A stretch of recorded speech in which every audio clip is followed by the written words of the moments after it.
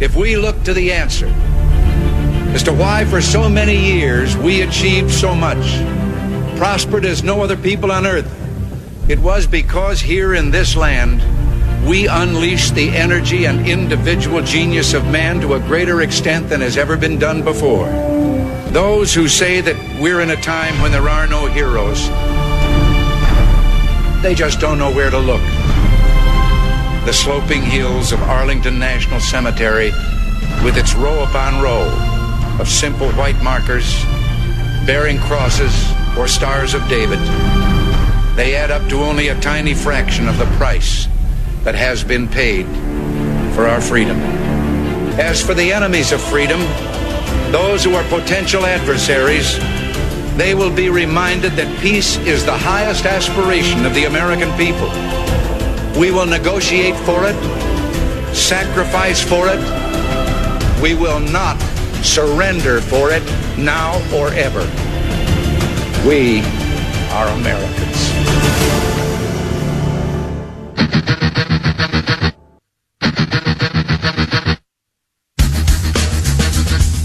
This is the Bob Frantz Authority on AM 1420.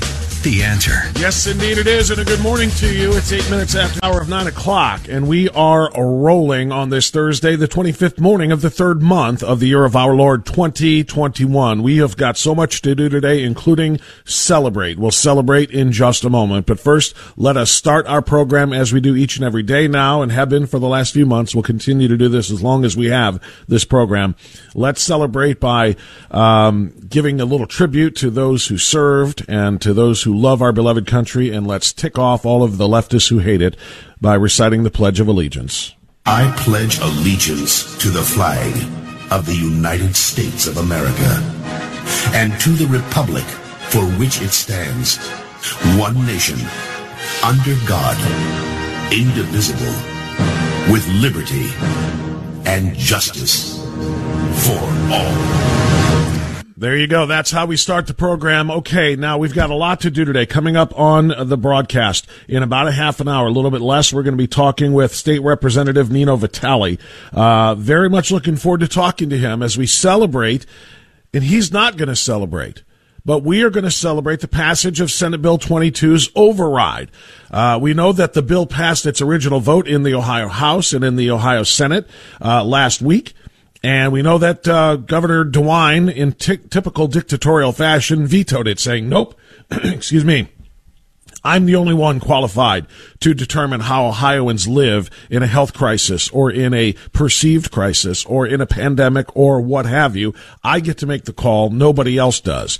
That didn't sit well with most Ohioans. That didn't sit well with their representatives who said, no, we get to have a say in this as well. So Mike DeWine vetoed it, as expected, and yesterday, both houses, both chambers of the Ohio General Assembly voted to override that veto, and 90 days from now, it will become law.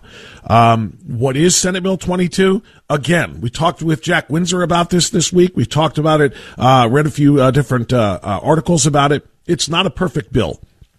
It's not. It does not include sunset clauses for every order given by a governor in a state of health emergency or health crisis as determined by the governor and the Ohio Department of Health. It requires some cumbersome practices, getting all of the representatives and senators together to vote to end such orders and then vote to extend such orders. It does not automatically end mask mandates. It's not a perfect bill. But it's a defeat for Mike DeWine, and that's an important step here. It's a message that lets him and all of his apologists know that we will not be dictated to, that we are free, and you cannot shut down Ohio's economy. You cannot shut down Ohio's businesses. You cannot shut down Ohio's churches. You cannot shut down Ohio's schools. You cannot put people out of work. You can't do all of those things without at least giving the people a say. And the people get their say through the representation in the Ohio General Assembly. So that's what it does do. It's a big message. And if it had gone the other way, and they were not able to override this, it would indicate that the majority of Ohioans and its representatives support Mike DeWine's destruction of the state of Ohio. And we're not going to allow that to happen. Representative Nino Vitale did not vote on this yesterday.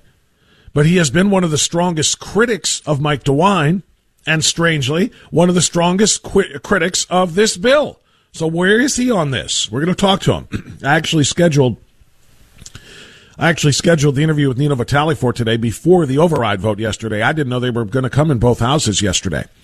But I scheduled this conversation to see where he is, because he has been very critical of this bill, but also critical, as noted, of Mike DeWine. So Nino Vitale is going to explain this from his vantage point coming up at 9:35. Then at 10:10, we're going to talk with Dr. Everett Piper, as we do each and every Thursday. Now, so we'll come back to the local story or the state story in just a bit, but I want to go now to a national story. This was just so disturbing. I watched Tucker last night, as perhaps you did as well. And it was the first time that I had actually heard the audio. I read a little bit about what Tammy Duckworth had said and Mazie Hirono, but it was the first time I had heard the audio. And I want you to hear the audio now so that you can get a full grasp of the unbelievable, despicable racial discrimination being put forth and practiced by at least two of these United States senators, Tammy Duckworth of Minnesota and Mazie Hirono, Crazy Mazie, as she is sometimes known, from Hawaii, literally described their take on the diversity and inclusion of the Joe Biden cabinet by saying they are essentially swearing off of the 1964 Civil Rights Act. The 1964 Civil Rights Act guaranteed, right, that all Americans be treated equally when it comes to employment, when it comes to opportunities, when it comes to housing, when it comes to admissions. All Americans must be treated equally. Or, stated more plainly, that no Americans can be rejected from opportunities of employment, et cetera, because of their race or their sex or their religious affiliation. It's obviously one of the most extraordinarily important pieces of legislation that have ever become law in this country. The Civil Rights Act declared that we're all equal, and we cannot be denied opportunities based on our skin color. What Tammy Duckworth and what Crazy Mazie Hirono said yesterday, or actually earlier this week, in promising to veto, or in other words, to not vote for, not officially veto as in an executive, but to not vote for confirmation of any appointees to Biden's federal government if they are straight and white, is just essentially flipping two middle fingers at the Civil Rights Act. The Civil Rights Act says no American can be denied an opportunity or refused employment based on their race. And they announced publicly that they would do exactly that. They would vote to deny employment by appointment to people if they were white.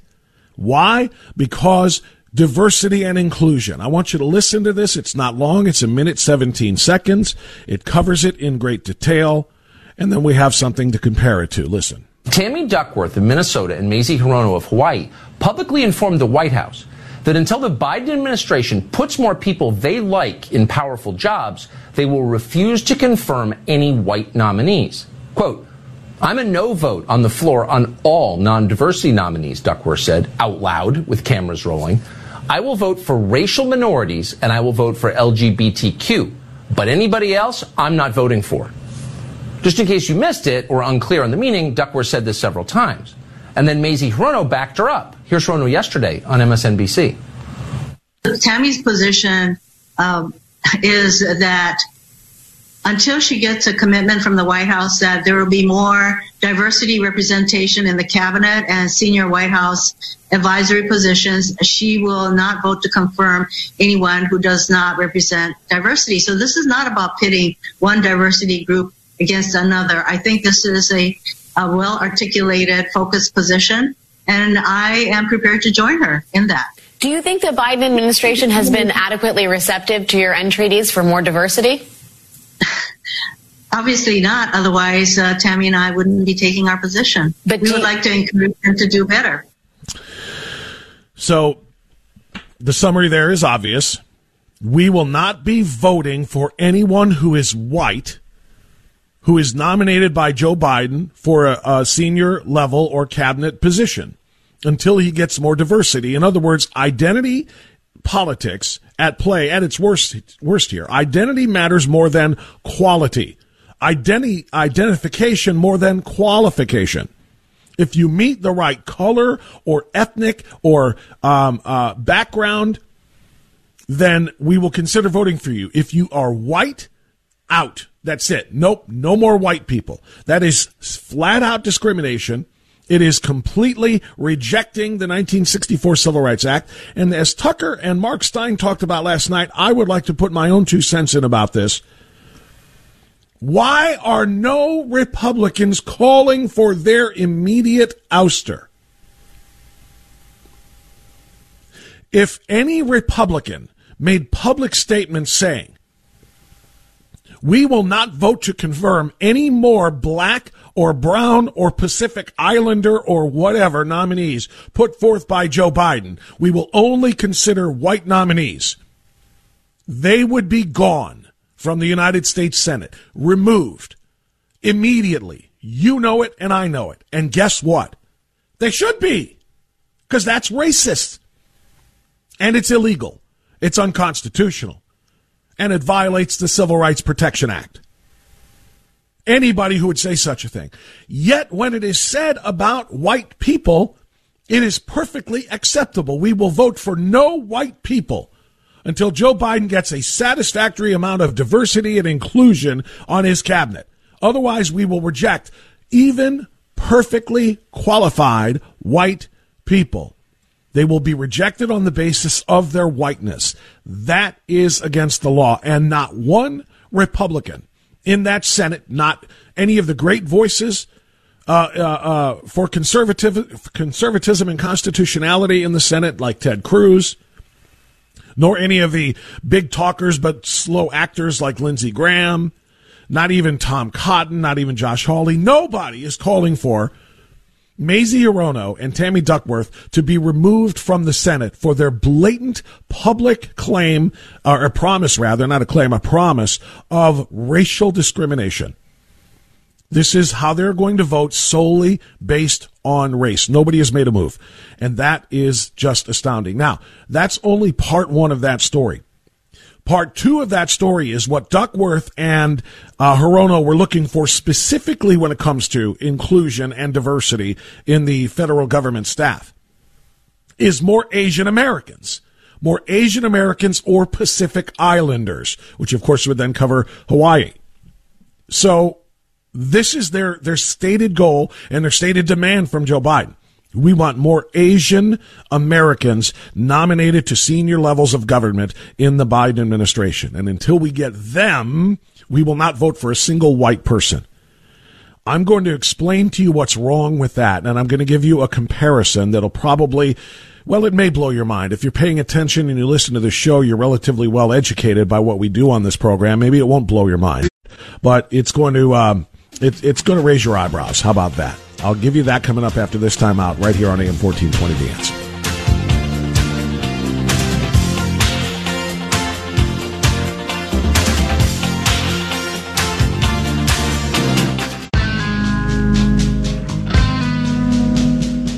Okay, 9:25 now. I want to finish up on this story, or at least for the time being, and I do want to hear from you as the program goes on at 216-901-0945.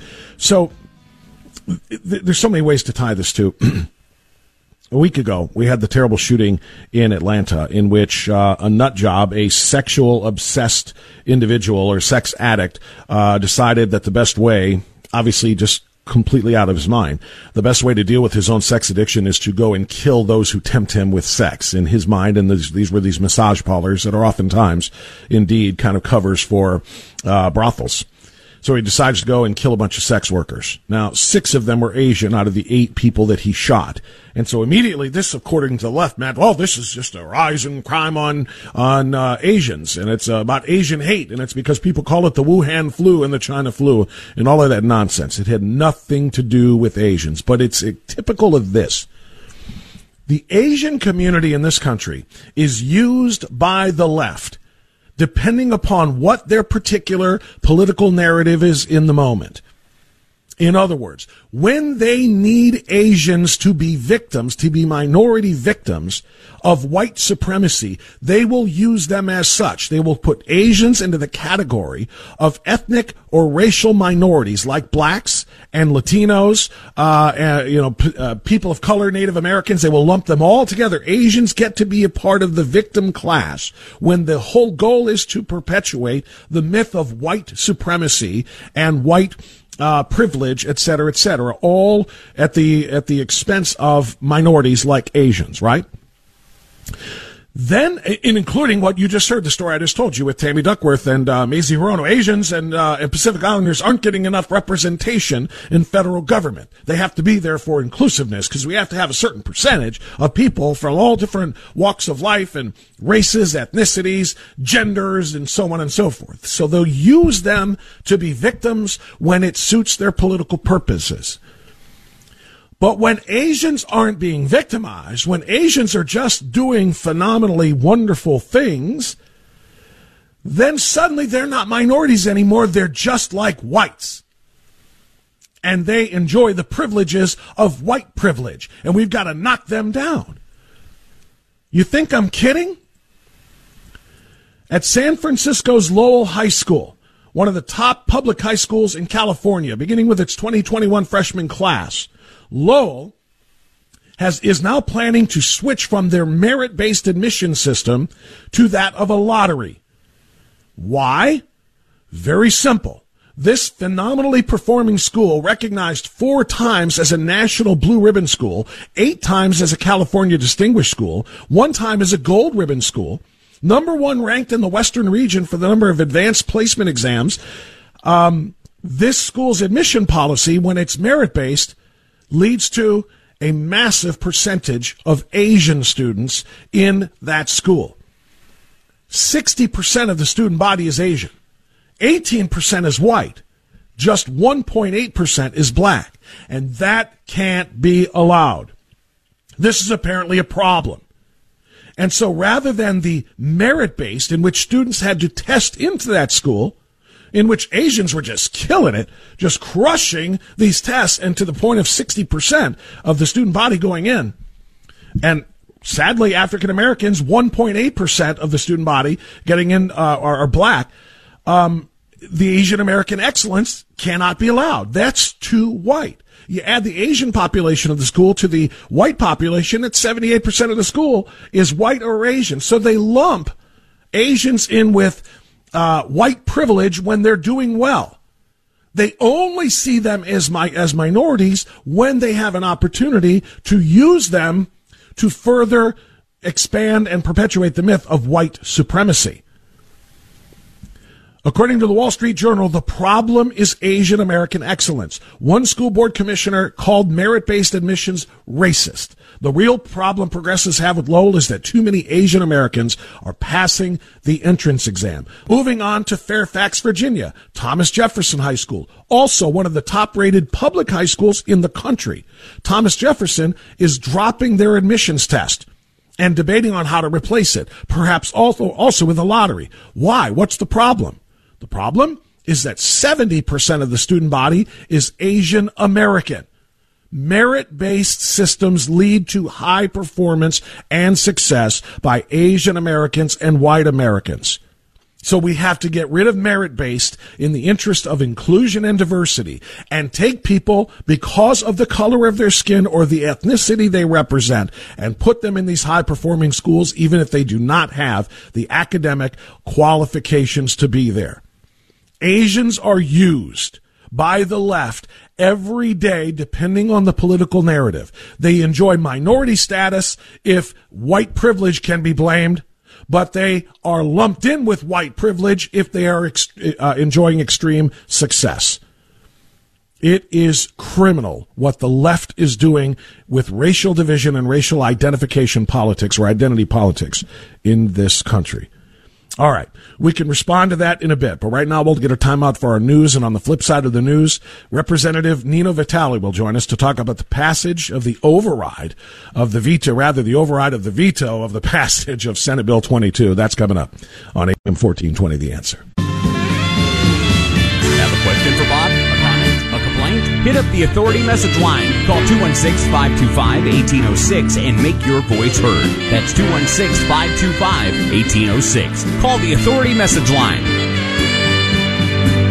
All right, 9:37. We continue on AM 1420. The Answer. We'll come back to that story about the promise of Democrats in the United States Senate to engage in racial discrimination when it comes to hiring, and that is literally what they're doing, erasing the 1964 Civil Rights Act, all in favor of inclusion and diversity. We'll come back to that. Let's get into the state of Ohio now. Yesterday was a great day, because yesterday we finally stood up to Governor Mike DeWine to the extent that we could right now. The General Assembly, I did not know they were going to get votes in both chambers yesterday, but they did in the Ohio House and in the Ohio Senate. They combined, Republican-led, to essentially smack the Republican governor, saying enough is enough. We need to take back some of the power of the people. And they voted to override Governor Mike DeWine's veto of Senate Bill number 22. Now, there have been a number of bills that they have put forth in the past that Mike DeWine has either vetoed or threatened to veto, and that's where it ended. This is the first time they've actually gotten it done, so it should be something to celebrate. But not all critics of Governor DeWine are celebrating this passage of the override, including our guest right now, Ohio State Representative Nino Vitale. Mr. Vitale, good to have you back on our program here in Cleveland. How are you? I am not great, but just being honest. Not happy with the state of affairs. Yeah, I know you're not, and that's why I wanted to have you on. First of all, to be clear, I could not find a roll call vote to see exactly who voted for and who voted against, but I was told, rather, that you abstained. You did not vote. Is that correct?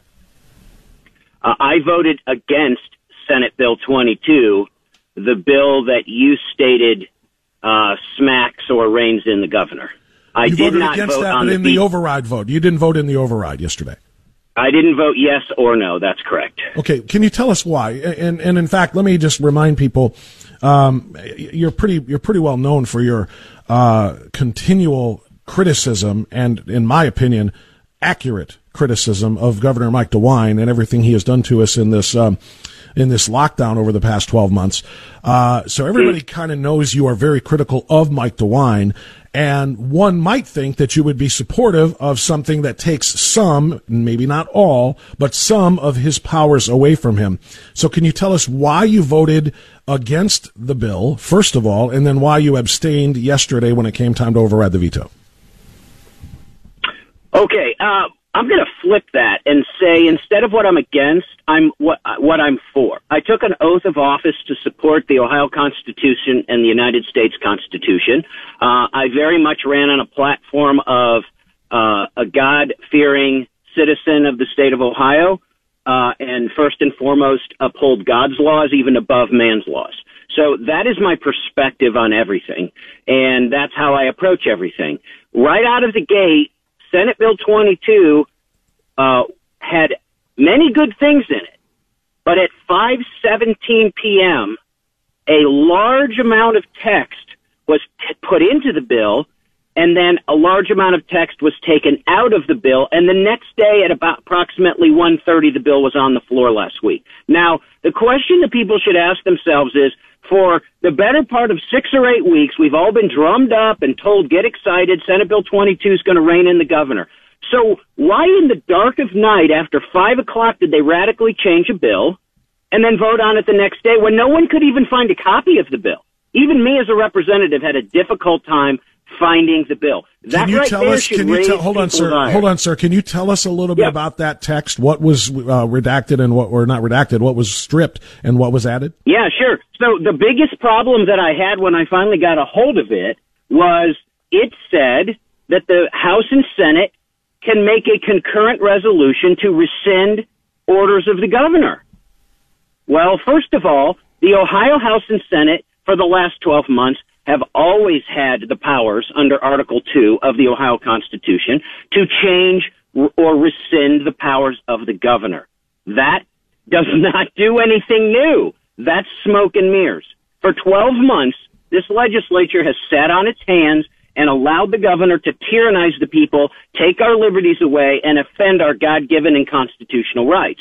And now they're saying, oh, well, we actually think we have the power to do something about it now. No, you've always had the power to do something. It was the legislature in 1912 that came up with this crazy code that he's using, and all it would take is a simple one-line addition that says any order that the governor promulgates expires after 14 days unless the legislature extends it. Period. The bill needs to do nothing more than that one sentence. I don't disagree. Let's try to take some of this point by point, because I want to get to as much as we can, and I know I'll forget some of the earlier stuff. This doesn't do that, and I agree with you that that would be the better scenario, but it does allow the General Assembly to cancel any order that lasts longer than 30 days. Now, it would require you to get together to vote. It's not a sunset. What does that do, Bob? That does nothing. The legislature has always had the ability to do that. We didn't need to pass a bill that said we could do that. Hold on a second. Correct me, because this is my understanding. Is you've always had the power to do that, but then he could veto whatever your vote was. This bill would eliminate that. That what the legislature decides, if they decide on an order that lasts longer than 30 days to cancel that order, the governor can't just say, "Too bad, I vetoed that vote. I'm going to extend it anyway." You do have the power to stop the governor after 30 days. Yeah, I understand, but you didn't let me finish my last point. My last point is this. They passed a bill that says a resolution can overturn a law. There is a hierarchy in case law. The highest law of the land is the Ohio Constitution. Next is the Ohio Revised Code, the actual statutory law. And then a very low level is a resolution, which is not a law and it's not binding. There is the constitutional issue with SB 22 and the new language they tried to put in. Therefore, there is clear case law, and in Article 2, it clearly states laws must be passed. Laws are what are binding on people. Laws are what are binding on the governor as well. But Senate Bill 22 will be law, and it will allow those that resolution vote by the General Assembly to stop the governor's order. Well, we're going to have to disagree on that. So, because I can give you case law that's already been brought up, and resolutions do not have the binding effect of law. And what a judge would simply say is, if the legislature wants to change the power that they gave DeWine and the Ohio Department of Health in 1912, all they need to do is pass a law to do so. A resolution is not going to hold up in court. It's not. So it's a constitutional nightmare, which is why the bill confuses people. And here's the answer. What do we really want to happen? What will really change in our lives in the next day, in the next 5 days, in the next week, or 14 days now that SB 22 has been passed? Will the mask mandate end? No. Will the socialist distancing stop? No. Will you be allowed to go to a county fair without a mask? No.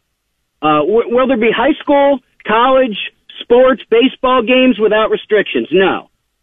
Well, mandatory Representative face Vitale, be required everywhere. the point here, you're right about all of those things, but the point is that after 90 days go by, if those kinds of orders are still in place, or if new orders like that are given, then the General Assembly will be able to put a stop to it with those votes after 30 days, and that is better than what we have now, is it not?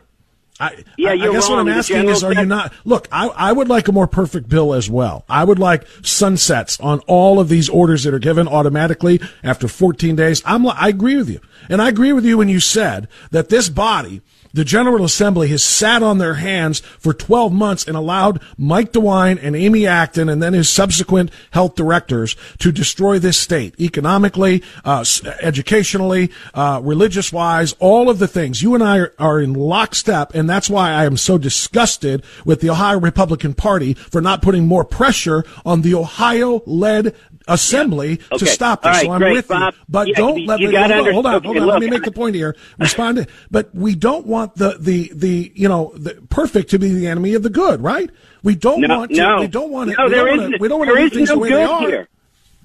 There is no good here. You're trying to find good in something that doesn't have good. There are many attorneys, including the attorneys at the State House, who've said very clearly, no orders or rules will automatically expire under this bill. None. The legislature still not automatically expire, but they can be voted into expiration. That's always been the case. We have always had that authority. So what makes you think that the legislature is going to come together and pass a resolution when they haven't done anything in 12 months, and they've always had the power? There's been a bill sitting out there for months. Considering the fact that there were enough override votes to pass this thing, I think the odds are pretty good that the legislature and all of those who voted to override will vote to stop the governor's most oppressive policies. No, you're being fooled. The reason they did that is because those legislators who voted to override, they know darn well this bill does nothing. And the governor even gave them the company salute. I guarantee it. This bill why did you abstain then? Why did you just not vote against it if it's so bad? Well, first of all, there was a break and I had to go. So I wasn't, they didn't say when this vote was going to happen. So I couldn't be there. But there's no purpose for me to be there. Something as important as this, why would you not make sure that you could be there? I mean, this is a pretty important deal. I already voted against the bill. Absent, that shocks me. That's, that one of our representatives wouldn't be there for this vote. I am clearly on record, both in my social media areas and voting against the bill last week, that this bill does nothing. You are trying to find something in a bill that does nothing, and there are several attorneys that agree with me as well. All right, so you're on the record for the original no vote. You didn't want to go on the record with a no vote of the override. Is that accurate? There's no point. Well, sure, there's a point. Everybody else thought there was a point. They were there to vote. So I just wanted to ask your opinion on that. Why weren't you there? But that's fine. I don't want to die on that hill. Here's what I do want to ask you though: do you believe that Mike DeWine should be reelected, Representative Vitale? Absolutely not. Okay. The reason I ask that should be obvious. If we had not, meaning we the people through you, our elected representatives, defeated him on this with this override, it is a massive shot in the arm to his reelection chances. Mike DeWine gets a victory here because the narrative is in the media that the people agree with Mike DeWine. The people's representatives wouldn't even override his veto. He knows best how to deal with pandemics and health crises, et cetera, et cetera. He needed to be defeated here. And if you want him to be gone as as an incumbent candidate, if you want to stop his reelection, you have to defeat this guy on things like this. You're talking politics and I'm talking policy. No, I'm not interested in politics in a bill. Representative Vitale, with all due respect, how are they not linked? You just said politically you do not want him to be reelected. The way you do that is through stopping his bad policies. How do you not join Because this? I swore an oath to uphold the Ohio Constitution, which this bill does not do. It's against the Ohio Constitution, in my opinion, and it also doesn't do anything. It's a political theater. It's kabuki theater. But what you are doing by not supporting the passage of that bill is leading to the reelection of a man who violates the Ohio Constitution on a daily basis. I mean, you want me to violate the Constitution? So you want me to violate my oath of office so that he gets booted out? That's politics and gameplay, and I don't do that. No, I'm not. I'm not suggesting that at all. First of all, I think it's very, very debatable that this bill is unconstitutional, and we can have a big old debate about that with constitutional attorneys until the cows come home, and that's fine. But it is debatable. Yep. What is not debatable is that this governor has violated all of our constitutional rights for the last 12 months, and it should be incumbent upon all of those who have a chance to get rid of this guy to do so on the basis of constitution. So then answer the simple question. What, now that we woke up this morning and Senate Bill 22 has been passed, what is going to change about any of his orders or any of the oppressive things that have been put on these citizens as I of said, the state this of Ohio? morning, nothing will change. 90 days from now, right. All of those things can change if the General Assembly does its job. And that's what we didn't have before the passage of SB 22. And why do you think the General Assembly is going to do its job 90 days from now when they haven't for 12 months? Well, the fact that you're right. I told you, I agree with you, the criticism for 12 months. But here's the thing. This is the first time they have actually gotten together and said enough is enough. They didn't do it for 12 months. They have now. I would imagine 90 days from now, those who voted for this will say, let's do this. Let's end these powers. Why don't you call me in 90 days, and I would wager a good bet that absolutely nothing will change The legislature will not have voted on any such sort of a resolution, and the only things that may have changed in our lives are things that Governor DeWine and his criminal organization over there do on their own behalf, which is what they've been doing for 12 months. Well, here's what I would ask you to do. Here's what I would ask you to do. The power. Here's what I would ask you to do as a representative in that body. I would ask you to ensure that that is not the case, that 90 days from now, if nothing happens, I want you, Representative Nino Vitale, sponsor the resolution to stop the governor's unconstitutional orders. Each and every one of those things, from mask mandates to church restrictions. Show me one rep who's tried harder for 12 months. I didn't say you haven't. No. Don't get me wrong. I'm not criticizing you. I'm saying that if in 90 days nobody submits a resolution or proposes a resolution to end these orders, why wouldn't Nino Vitale do that? Get the ball rolling. Would you do that? We've tried. We don't have any support. There's like 4 of us. You haven't tried maybe 6. You haven't tried with SB 22 being a law now. It will be the law, and you will have power. Yeah, and that's what I want you and our fellow elected representatives to do. DeWine will tie it up in court for years, and nothing will happen. All right. Representative Vitale, I know, like I said, this is kind of a tough thing. You've been the biggest critic of Mike DeWine, and I've saluted you for that. But now you're the biggest critic of the one thing we've done against Mike DeWine, and I don't know where to go from there. But hopefully in 90 days we see some action. And I thank you so much for coming on to discuss it with us. All right. Have a good one. Thank you. All right. There you go. That's Representative Nino Vitale. He has been so outspoken and critical of Mike DeWine's orders. One would think that he would be one of the leaders of trying to stop Mike DeWine at every turn. And here we are. You want to react? I'll take your calls at 216-901-0945 on The Authority.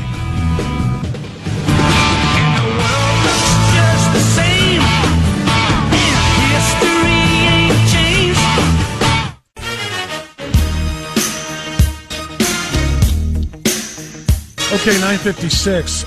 There's a quote from House Majority Floor Leader Bill Seitz, who's a Cincinnati Republican, who said that, as Representative Vitale just declared emphatically, that SB 22 is not perfect. But Bill Seitz said lawmakers need to change it down the line to allow authorities to isolate someone who comes into Ohio from a pandemic hotspot while waiting for them to be diagnosed. But such changes can be made, and they should not obfuscate the principal purpose for which we passed Senate Bill 22, which was to restore an element of checks and balances. And that's right. So in other words, the critics of SB 22 saying it's going to create all kinds of health emergencies here, this can be tweaked to stop certain situations that are hypothetical in nature. But overall, the legislature needs to have a say in anything that is going to impact commerce in the state of Ohio. The economy, as I said before, we'll go down the list, from businesses to religion or to churches to schools and so forth. The representatives, the legislators need to have a say. We do not function as a monarchy in the state of Ohio with one king making all the decisions and everybody else just sitting there and saying, okay, we'll do what you say, Mike.